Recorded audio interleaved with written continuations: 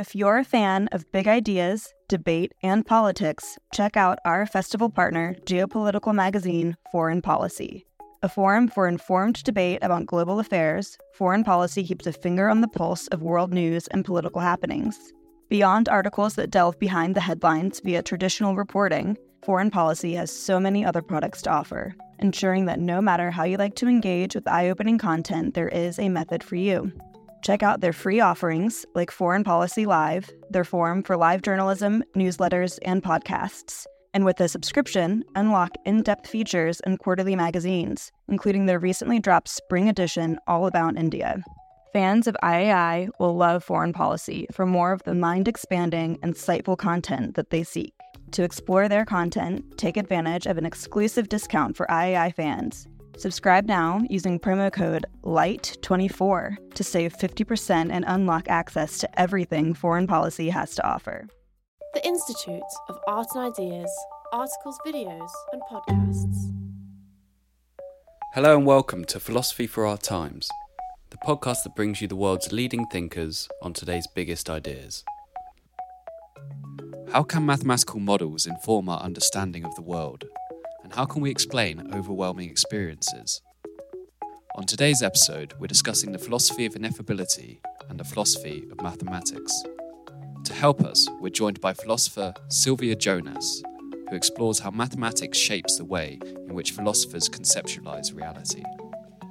I'm sure most people know the feeling of being really overwhelmed in the face of a piece of art, be it a painting or a piece of poetry, or music is also a very, very strong way of pushing people into these experiences. If you enjoyed today's episode, don't forget to like and subscribe wherever you get your podcasts. Leave us a review, join the conversation on Facebook and Twitter, and head over to our website, iai.tv. Back now to Sylvia Jonas. So you've written a book on the unspeakable. How did you get interested in this topic? What got me interested in the topic of the limits of language and ineffability and unspeakability was the fact that so many people report extraordinary experiences, for example, in aesthetic contexts or in religious contexts. And what they usually say is something like they had a feeling that they learned something very substantial in those moments, for example, while listening to a very moving Mahler symphony or something like that. But when pressed to say what it was, what the insight consisted in, they find themselves at a lack of words, so they cannot express what it is, what the insight consisted in. But the feeling remains that something very profound was transmitted in those moments, and so I wanted to explore what could be an explanation for that, metaphysically speaking. Did you experience something like that yourself, or did people close to you experience these unspeakable things? I think it's a pretty common phenomenon, even though it feels extraordinary. But I'm sure most people know the feeling of being really overwhelmed in the face of a piece of art, be it a painting or a piece of poetry, or music is also has a strong way of pushing people into these experiences. So I think it's not something totally outlandish that people haven't experienced themselves. And how come you talk about religious and artistic experiences? What are the similarities between the two and the differences between the two? So I think the similarities between the two are that they feel extremely meaningful to the subjects having those experiences. They seem to, as I said, transport a kind of content or a kind of ineffable insight that is impossible to put into words. But at the same time, it moves us profoundly. It can even change the way we see the world, the way we look out into the world. I think that's something they have in common. It's not only in religious and aesthetic contexts that people have these experiences. So I think philosophy is a context where people actually experience pretty fundamentally changing moments where they have insights that are perhaps not easy to express in language. I was going to ask you about how different philosophers across history, from Lao Tzu to Wittgenstein, have thought about the unspeakable, because you touch upon that in your research, right? So that's interesting. So the concept of ineffability shows up over and over again in the history of philosophy, but it shows up according to which period we're talking about. It shows up in different contexts. So Lao Tzu, for example, in ancient China, he referred to the Tao as the main sort of, well, it's very difficult to define, but as the sort of fundamental principle of reality, and that is also fundamentally ineffable. So here the ineffable is something that is out there in the world. Whereas perhaps, well, who can I think of? Schopenhauer, much later on, related the ineffable to the will, which is also a main principle of reality. And he thought that art, and specifically music, could put us in touch with the will, with the main principle of reality. But here, our experience of this principle is in a much more personal context.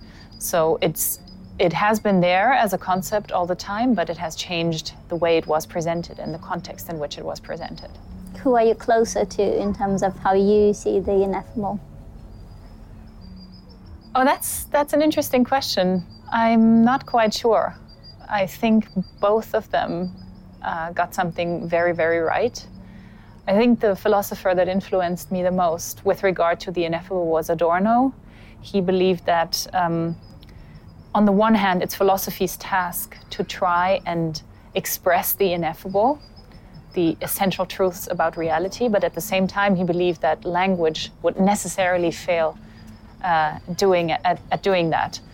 So there is this constant paradox that we're trying to get at something with our language while we already know that we cannot get at it. And I think that's what speaks to me the most. Why is it philosophy rather than art or religion, like the things that actually provoke these powerful emotions? Sorry, why is it philosophy? Why is it philosophy that can express the ineffable rather than art or religion, the sources of these feelings, these overwhelming feelings? Well, I think none of them can express it. I mean, certainly philosophy cannot express the ineffable, but what philosophers do, and what I try to do in my book, is to examine the conditions under which we have ineffable experiences and what that might tell us about the underlying metaphysics. I think, if anything, probably art is a better expressive medium for effing the ineffable, as it were. But of course, it's difficult to give proper description of how art achieves that, what aesthetic expression consists in. And what do you think, so these experiences are quite like extraordinary in the sense that they get you out of your ordinary life and routine. What is their impact on our day-to-day lives? I think that depends on what we make of those experiences, and that in turn depends on all kinds of background concepts we already have. So for example, if you're already a religious person and you have an experience like that, chances are you're going to link it up somehow with your prior religious beliefs. Whereas if you're an atheist, then you might come up with something else. I don't know what that might be. I think the effect these experiences often have, perhaps particularly in aesthetic contexts, is that we just see our environments in different ways. And sometimes these experiences can have really long-lasting effects. So, yeah. And moving on to the other subject that you mentioned you will be talking about later, maths and philosophy. What exactly is your take on it? How did you become interested in the philosophy of maths? I became interested in the philosophy of maths for a number of reasons. I think numbers or mathematical objects in general are very, very interesting objects of study. But one thing I noticed was that philosophical questions that are being asked in different areas of philosophy are very, very similar. But philosophers working in these different fields tend to not really talk to each other very much. And in particular, philosophy of mathematics works in a relatively isolated way. And so only recently philosophers have started picking up on parallels between philosophy of maths on the one hand and ethics, for example, or meta-ethics on the other hand. And they've started drawing very interesting analogies between these two different domains. And so that's what I'm researching. I'm researching the evidential force of using mathematics as a conceptual model. Are you analyzing then mathematics and the structures of mathematics kind of in the abstract, or the way that applies to the way we perceive reality? Or? So I think it might be helpful to think about it to illustrate what I'm talking about, to consider how the relationship between mathematics on the one hand and the empirical sciences on the other hand has developed. So in ancient Greece, mathematics was considered the highest form of knowledge about eternal forms. And so it was, as it were, eternal truths that mathematics embodies. Whereas the empirical world was a world of mere opinion. We could only form beliefs about the empirical world, but we could never have actual knowledge about the empirical world. So mathematics and the empirical world were very, very far removed from one another. And that changed during the times of the scientific revolution, when Galileo coined the term of mathematics being the language of the book of nature. So all of a sudden, science and mathematics became two sides of the same project, as it were. And then later on again, the fortunes of mathematics got a lot worse. So during empiricist times in the 19th century, mathematics was only considered a tool for the empirical sciences, and only empirical knowledge was considered well-grounded knowledge.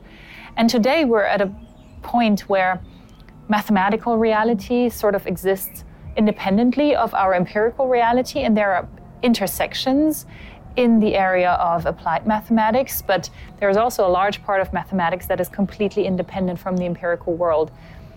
And we use that part of mathematics, we use this idea of mathematics as this unified whole where all truths are fully determinate. We use that as a model when we think about other things in our lives. For example, when we think about ethics or metaphysics and philosophy or even religion, we want all these domains to look as much as possible like mathematics, fully determinate, one answer to every open question, etc., etc. And so, I'm interested in the extent to which mathematics has influenced our conceptualization of these different areas. Is it problematic that we want ethics to function like maths? It is problematic in some sense, and it might actually not be the correct picture of mathematics anymore. So that's also what triggered my interest in this project, that it looks like mathematics is moving towards a very robustly pluralistic picture of the mathematical realm.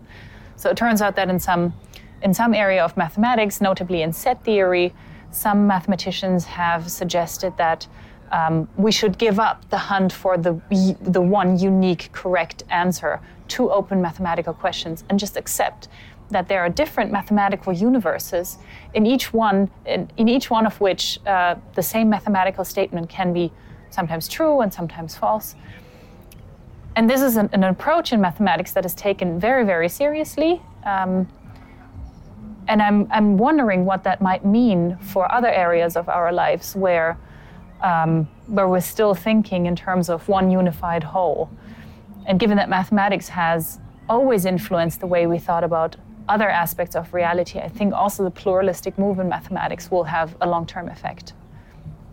So in terms of ethics, does that does a more pluralist approach to maths also encourage a more pluralist approach to ethics, or a more relativistic one? So that's what I'm thinking about at the moment, and my guess is that yes, there might be connections. I think certainly it might turn out that we don't need definite answers to all the questions we're asking. It might be that in order to get along in our life together with other human beings, we do need to decide on certain very fundamental questions. But it might be the case that sort of higher order questions we don't need to answer in a definite way. And I think that would already be a pretty revolutionary result if that's what happened in the foreseeable future.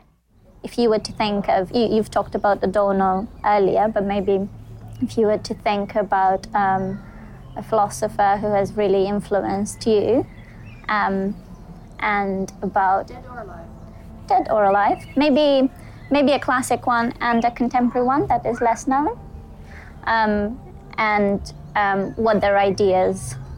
what are the ideas that they've influenced you about? So one philosopher who influenced my thinking a lot was Frege.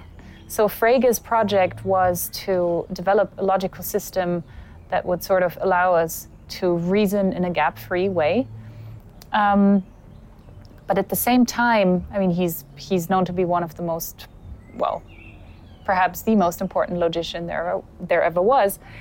But at the same time, when you read his texts carefully, he was very much clear on the fact that logic cannot answer all open questions, and in particular, logic cannot answer the question how it is that we gain logical knowledge, how it is that we generate the knowledge we need in order to formulate logical axioms. So I was very interested in that idea of a sort of ineffable kind of knowledge that would help us formulate logical axioms. And I then found a contemporary philosopher working on exactly that, Adrian Moore.